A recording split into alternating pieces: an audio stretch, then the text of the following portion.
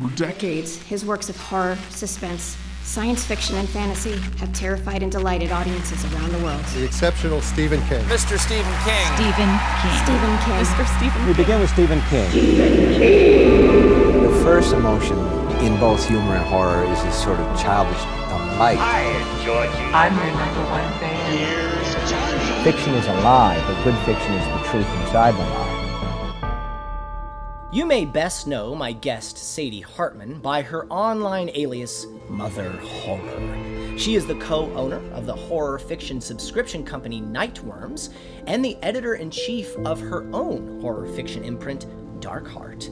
Additionally, she reviews horror books, so she reads a lot of horror. If you think you read a lot of horror, trust me, she reads more. So, there's no greater authority to write a book like her just recently published 101 Horror Books to Read Before You're Murdered. In it, Sadie has curated, quote, the best selection of modern horror books, including plenty of deep cuts. Indulge your heart's darkest desires to be terrified, unsettled, disgusted, and heartbroken, with stories that span everything from paranormal hauntings and creepy death cults to small-town terrors and apocalyptic disasters. Well, sign me up.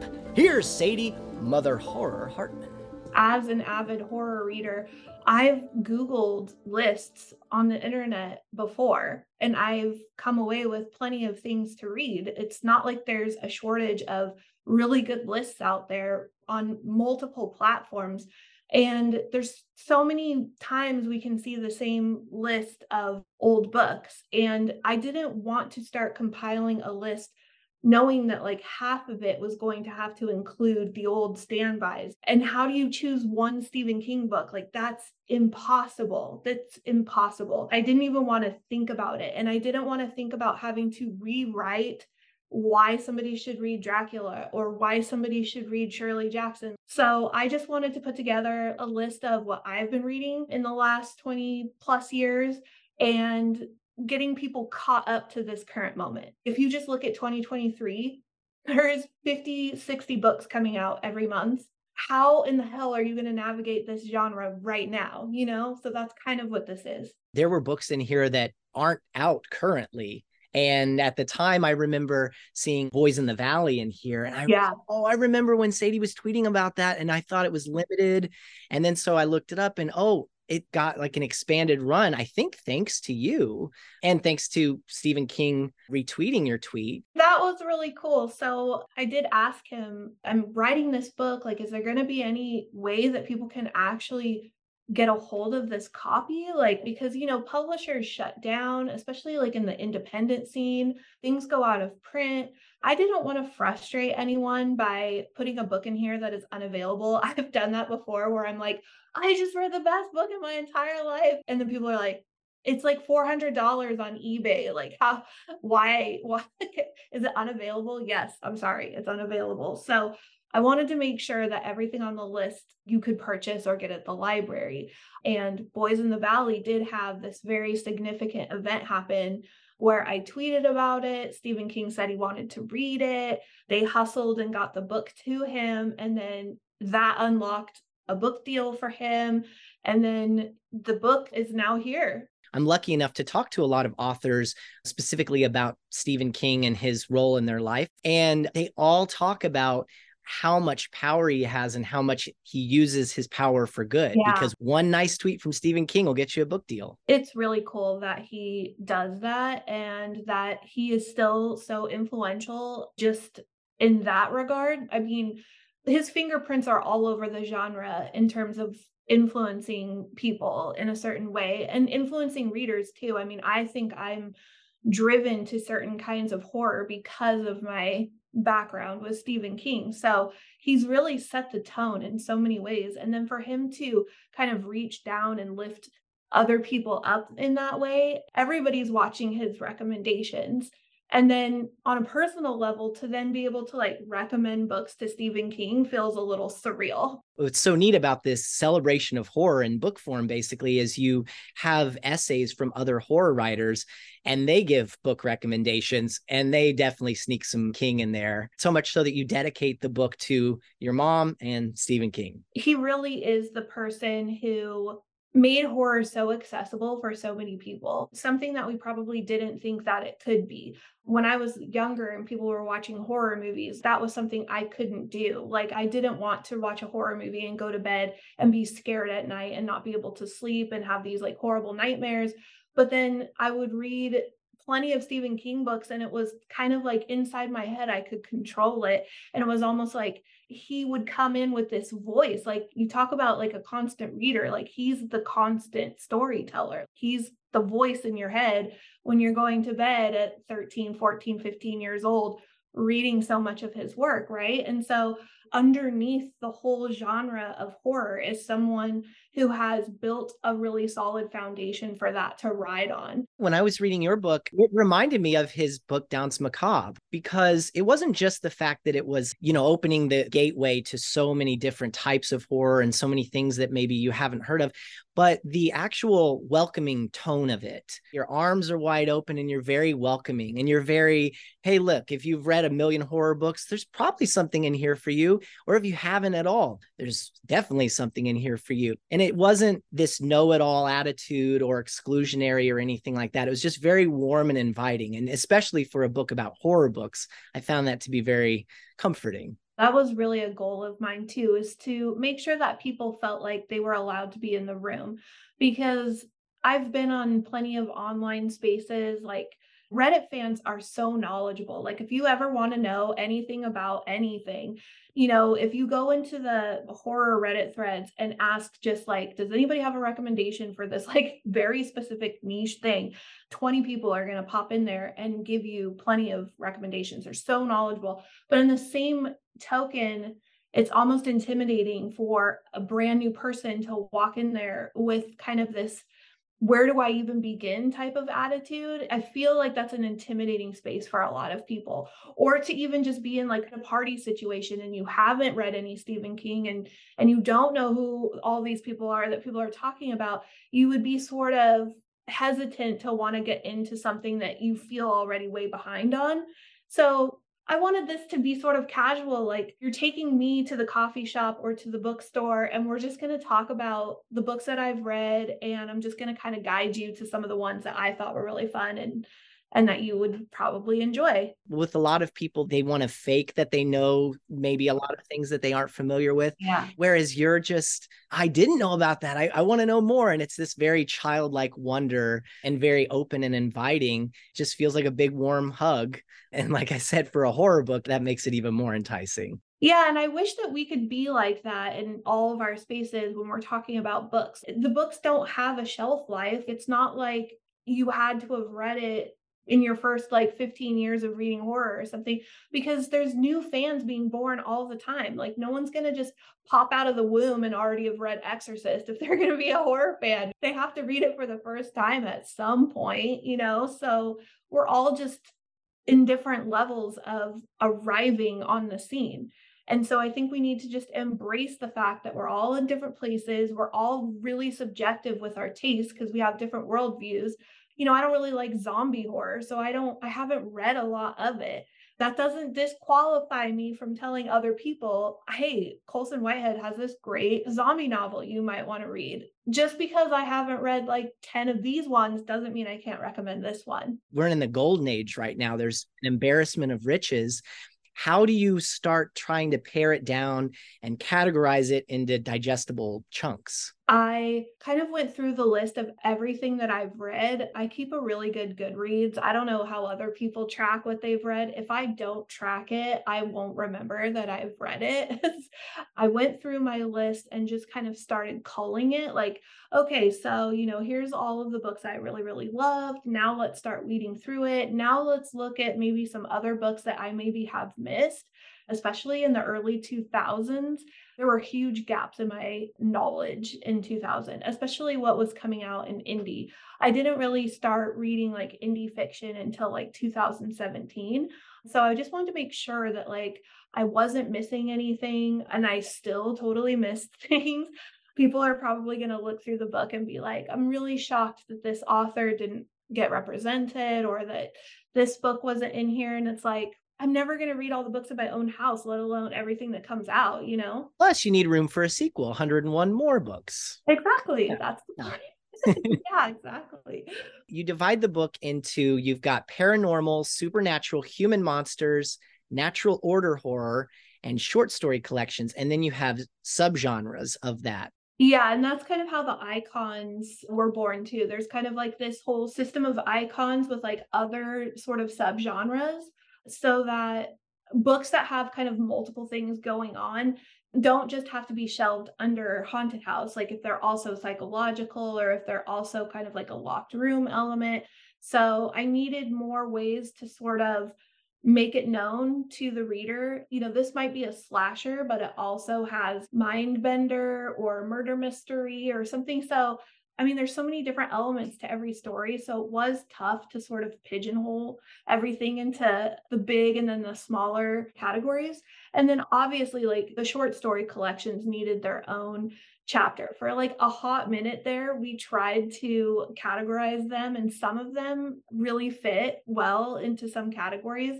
But some of them are so eclectic with stories from like multiple subgenres that there's just no way. So I ultimately was just like, I think we just need to have a section for the short story. A lot of books like this are not that curated, and yours, you've put a lot of thought into it. And I'm sure some people would disagree with the way you've categorized things. Oh, I'm sure. Yeah. There's definitely thought that's been put into it, and you have your reasons for doing what you've done. I am a list maker anyway. Like basically all I ever do on Instagram for making reels or posts or whatever is I just make a bunch of lists. Here's a bunch of possession horror, here's some haunted house, here's cosmic, you know, and I just like throw recommendations out there all the time for stuff that I've enjoyed. And people will, without a doubt, comment and tell me I forgot something or that wasn't really this. You know, when I was talking about Boys in the Valley and I compared it to Lord of the Flies, somebody was like, "Oh, since when is Lord of the Flies horror?" And I was like, interesting. Like, I don't know. I think having a bunch of kids like abandoned on an island and stranded without any hope of like ever coming back and killing each other seems pretty horrific, but you know, you do you." Yeah, right. So, I guess it does lead to the bigger question of, were there any books that you were on the fence about where you thought, well, I don't even know if I can categorize that as horror? Because I'm sure that that's the big question, and it's the eternal question, is what is horror? a really smart friend of mine, she told me one time that horror is where you find it, which just makes a lot of sense. And so much of our classic literature that we read is horrific, even though it's not categorized as horror, but it still has horror elements. It kind of reminds me of other genres as well, like romance, you know, is like this emotion of like love. And, you know, you have books that deal a lot with like grief. Like there's all these like emotional elements, and being afraid is obviously an emotion. So, yeah, it is really subjective. And there are a few books on there where I felt like I had to kind of make an argument for why it was in there. The one I'm thinking of is Sarah Langan's Good Neighbors. It's not necessarily like categorized as horror. I don't know. It lives on the fiction shelf. If you go to Barnes and Noble, it's just in general fiction, but it's an escalation horror novel. It's the beginnings of something, and you can see it going from, wow, these people are making really bad decisions, to, oh my God, I can't believe that this is happening. And you're just kind of dumbstruck with the horror of what's going on. So she was a horror writer. Like Sarah Langan has lots of horror in her background. And so I feel like she infused those elements into a thriller or like family drama or whatever. So I don't know. People can argue with me. I don't care.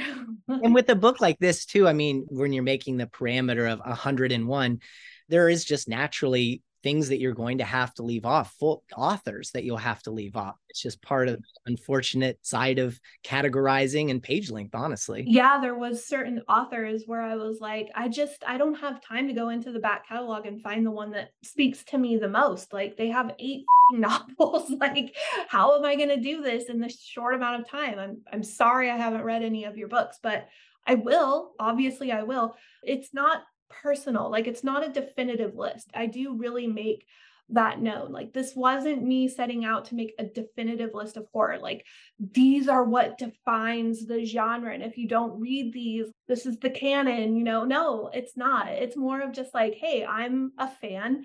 These are my opinions. If I were to take a bunch of buddies with me to the bookstore, here's where I would tell you, like, you would like that. Or what's your favorite trope? Oh, haunted house. Oh, here's like 10 that you would enjoy. It's that kind of vibe. When you've got this many books, you're just naturally going to be, I guess, a victim of just practical circumstances. And so a lot of it is just kind of a very practical, real world thing of, oh, this is what I happened to read at a certain time that I responded to. And that's the fun thing about how books just sort of bond us together too. Like, if you see someone on a bus reading a specific book that you just read that you loved, it's almost like the book is recommending that person to you. Like, hey, this is a cool person that you might want to talk to. It's the same way. So it goes back and forth. We speak to each other with our recommendations. We're vibing on this personal level. So it's super individualistic. Writing a book like this, I don't specifically know who the people are who are going to be reading this, whether you're a seasoned horror fan or you're a new horror fan, or you've read some but not these. I mean, someone's going to open this book and be like, oh, I've read over half of these books. And someone's going to be like, I didn't read any of these. And so for me to talk to everyone, there's going to be overlap and there's going to be a challenge there, because I'm not talking to just one person. Like, if you and I were talking, I would like kind of be able to dig in and find out, like, where have you been in horror? And then we could have more of a tailored conversation. I wanted it to be like broad in a sense, but also niche, because we're just talking about one genre. It is kind of the book version of being a visitor at someone's house. I don't know about you, but I always look at their bookshelves, movie shelves, and see like, Totally. What do you have on here that we can connect on, or something that's different? And it is like the book form of that. And I went to my brother-in-law's house one time. We were having Christmas and I was like scoping out their shelves, and I saw Bird Box by Josh Malerman, which I haven't read. And he just was like, his eyes kind of lit up when I talked about it. And he goes, oh man, it's so good. I can't believe you haven't read it. Like, you have to. So obviously I did, and I fell in love with it. And now I'm a huge Josh Malerman fan, but that's how it happened. I know my brother-in-law, I kind of trust his perception. And that's what this is sort of saying, like, here's why you can trust me as like a horror fan. I'm not what you would say like an authority. I'm not saying these are the books you have to read, and if you don't like them, now we have beef. It's not like that. It's going to be more like, these are just recommendations, and if you come away with like 3 or 4, great, I'm stoked. But if you have read a lot of these, I think it's fun to read people's opinions of books. Well, what you're doing is you're celebrating the things you love. You're saying, hey, look, if you like the thing I didn't really like, great, but I'm not going to go on my public platform and just start trashing it. Like, it's just not for me. And if you're not responding to it, we only have one life to live before we're, maybe murdered. So we might as well read things we like and respond to. I feel like honest reviews are so valuable. I think people talking about books is so valuable. Word of mouth is really great. And I think that we're all wise enough that when we hear somebody say, I really hated this book and here are all the reasons, I think we're savvy enough to go, well, that sounds like something I actually might enjoy. So I might check that out for myself. And so many of us who are in like our 40s grew up on reading Rainbow, and LeVar Burton would always close the show with, but you don't have to take my word for it. Like, go read it for yourself. So I think it's drilled into us to be like, okay, that wasn't for that person, but I'm going to try it. Sometimes I will kind of do an honest opinion on something I didn't enjoy if I read it fully. And if I didn't finish it, there's very few books where I didn't finish it and I'll have something to say about it. Because I think you get, after like, if you've invested like 50 or 80 pages, that's still an hour or so of your time. And you can talk about that if you want to. You can do whatever you want, in your space. Apart from like, obviously, like bashing the author, I never like approve of that. It's more a celebration of the things that I'm enjoying. And the more that I spend in horror, the more I know kind of what I'm going to like. So yeah, I do pick really good books for myself. I kind of know at this point if I am going to like it, just based on on the back of the book and who's writing it. And I don't know, I luck out a lot. Do you only read horror or do you read other genres as well? It's probably like 90% horror. And then I go off into like true crime, really dark thrillers, and, occasionally like something just dark. If I know that something dark happens, I'm up for that. But it's 90% horror. So no Nicholas Sparks for you. No. Although I love a good romance. I mean, I love romance in my horror. There are some horror writers who are sneaking it in, and I'm all about it. I think horror has a little bit of everything to appeal to anyone. Like, you like sci-fi, you like romance, you like fantasy. There's a horror book to go with it. Somebody's doing that and meshing the two together. So I'm pretty comfortable here. You can't pick a favorite Stephen King, but up there at the top of your list is Eyes of the Dragon. Isn't that right? Oh, yeah. Not a very common answer. No, I've read that one the most times. Like, if people ask me, it's like that one and It I've read the most times. The Eyes of the Dragon, I think, is just like appeals to the fantasy junkie. I spend a lot of time in fantasy, years and years, just reading those kinds of like Chronicles of Narnia and The Hobbit, and then on to like other big fantasy series. And that book just has like a lot of those elements of like fantasy and horror and family drama and dragons. Like, what more do you want? What would you say was one of the biggest discoveries of kind of going back and trying to catch up on modern horror? I was not very well versed in independent fiction. I think I mentioned that earlier. Like, I read a lot of what was on my mom's bookshelves when I first got started, and she had a lot of like Anne Rice and Stephen King and Peter Straub, but there wasn't a huge amount of other labels, like, more independent labels. So when I started finding, especially on Bookstagram, like Anya Allborn, for instance, she blew my mind right off the bat, because I was like, oh my God, there's a woman out here cranking out the horror novels and they're all bangers. Like, I could spend years in just her back catalog. I felt the same way when I found Jonathan Jantz. I mean, that guy has, I don't even want to like speculate, but I think it's around a dozen or 15 solid horror novels. And so you could just spend a couple years like just going through their back catalog.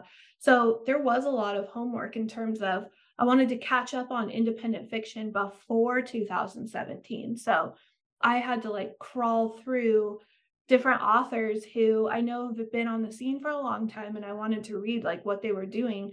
Like Stephen Graham Jones, he's published by a big house now, but he was in the indie scene for a really long time. So if you want to kind of go back into what he was doing, in the early 2000s, like, you have homework to do. Some of them have huge back catalogs. Brian Keene, for instance, if you wanted to get started on Brian Keene, I recommended Ghoul in the book, but I mean, he has a whole series of books, of zombie books, of like earthworm god books. You have to go through the whole deal. Obviously, when I first started and I found independent fiction, yeah, I was binge reading one author and buying like their whole back catalog and going for it. But then, as things happen and you just your collection starts to build and you have this enormous, massive pile, I was more selective. So now when I read somebody who I haven't read before, like Jonathan Mayberry, for instance, I have not read any Jonathan Mayberry books. Like, I need to start somewhere. And the man has a massive back catalog. So you have to be selective, and you have to find somebody who is like, this is what I would do, a Jonathan Mayberry fan. And then I would go see, where do you think I should start? And so a lot of the recommendations in this book is like, hey, this person has a lot of books. I get it. Like, here's where I would start. Just pick this one, and then if you like it, kind of maybe go in that similar vein. That's what you are to a lot of people. That's what this book is it provides a jumping off point for, so many people that might be interested in a variety of authors, a variety of horror books about a variety of different things. I do like it when people I can tell that they're like nervously reaching out, and they'll be like, I know that you're probably busy, but is there any way you could give me like a quiet horror? It's always like the quiet horror fans. Like, I was reading extreme horror for a really long time, where it was just all these like blood and gore and blowout brains type of thing. And I would have people be like, but do you have anything that's a little less dramatic? I'd be like, yeah, absolutely. Actually, I do. Here's 5 books you should read. Are you already thinking about 101 more horror books? The door is open. Obviously, my editor and I were just talking about that the other day. We were like, we really want to work together again. Like, her and I feel like we were a really good team. So we're going to kind of get our heads together and see what we've been brainstorming. Like, is it just going to be like another, 101 horror books? Or will it be, something else? Or I enjoyed writing this book and I enjoy like curating horror in this way. So I don't know. Well, I'm glad you like it because you're really good at it. And like Thank you you. said, I'm sure there's a million other authors that we haven't even heard of yet, or that you haven't come across, that by the time maybe another book comes along, there'll just be that many more to spread the word about. So if you start following horror authors, then you're going to just get all these recommendations for other books, and you're going to die underneath a mountain of books. That's just how we're going to die. You're either going to do that or get murdered. Yeah, exactly. So you got to get started because right. This is right around the corner. Well, Sadie, thank you so much for talking with me again. This was so much fun. Thank you. Thanks for having me. Many thanks to Sadie Hartmann for taking the time to chat with me. You can find The Stephen Kingdom, both the podcast and the YouTube series, on Facebook, Twitter, and Instagram. And if you want to help us keep both the podcast and the YouTube series going, consider supporting our Patreon, where you can get all sorts of exclusive content. The Stephen Kingdom is hosted and written by me, David McCracken, and is produced and mixed by Josh Reedford. Original music by Aaron Reedford. Long days and pleasant nights, constant listeners.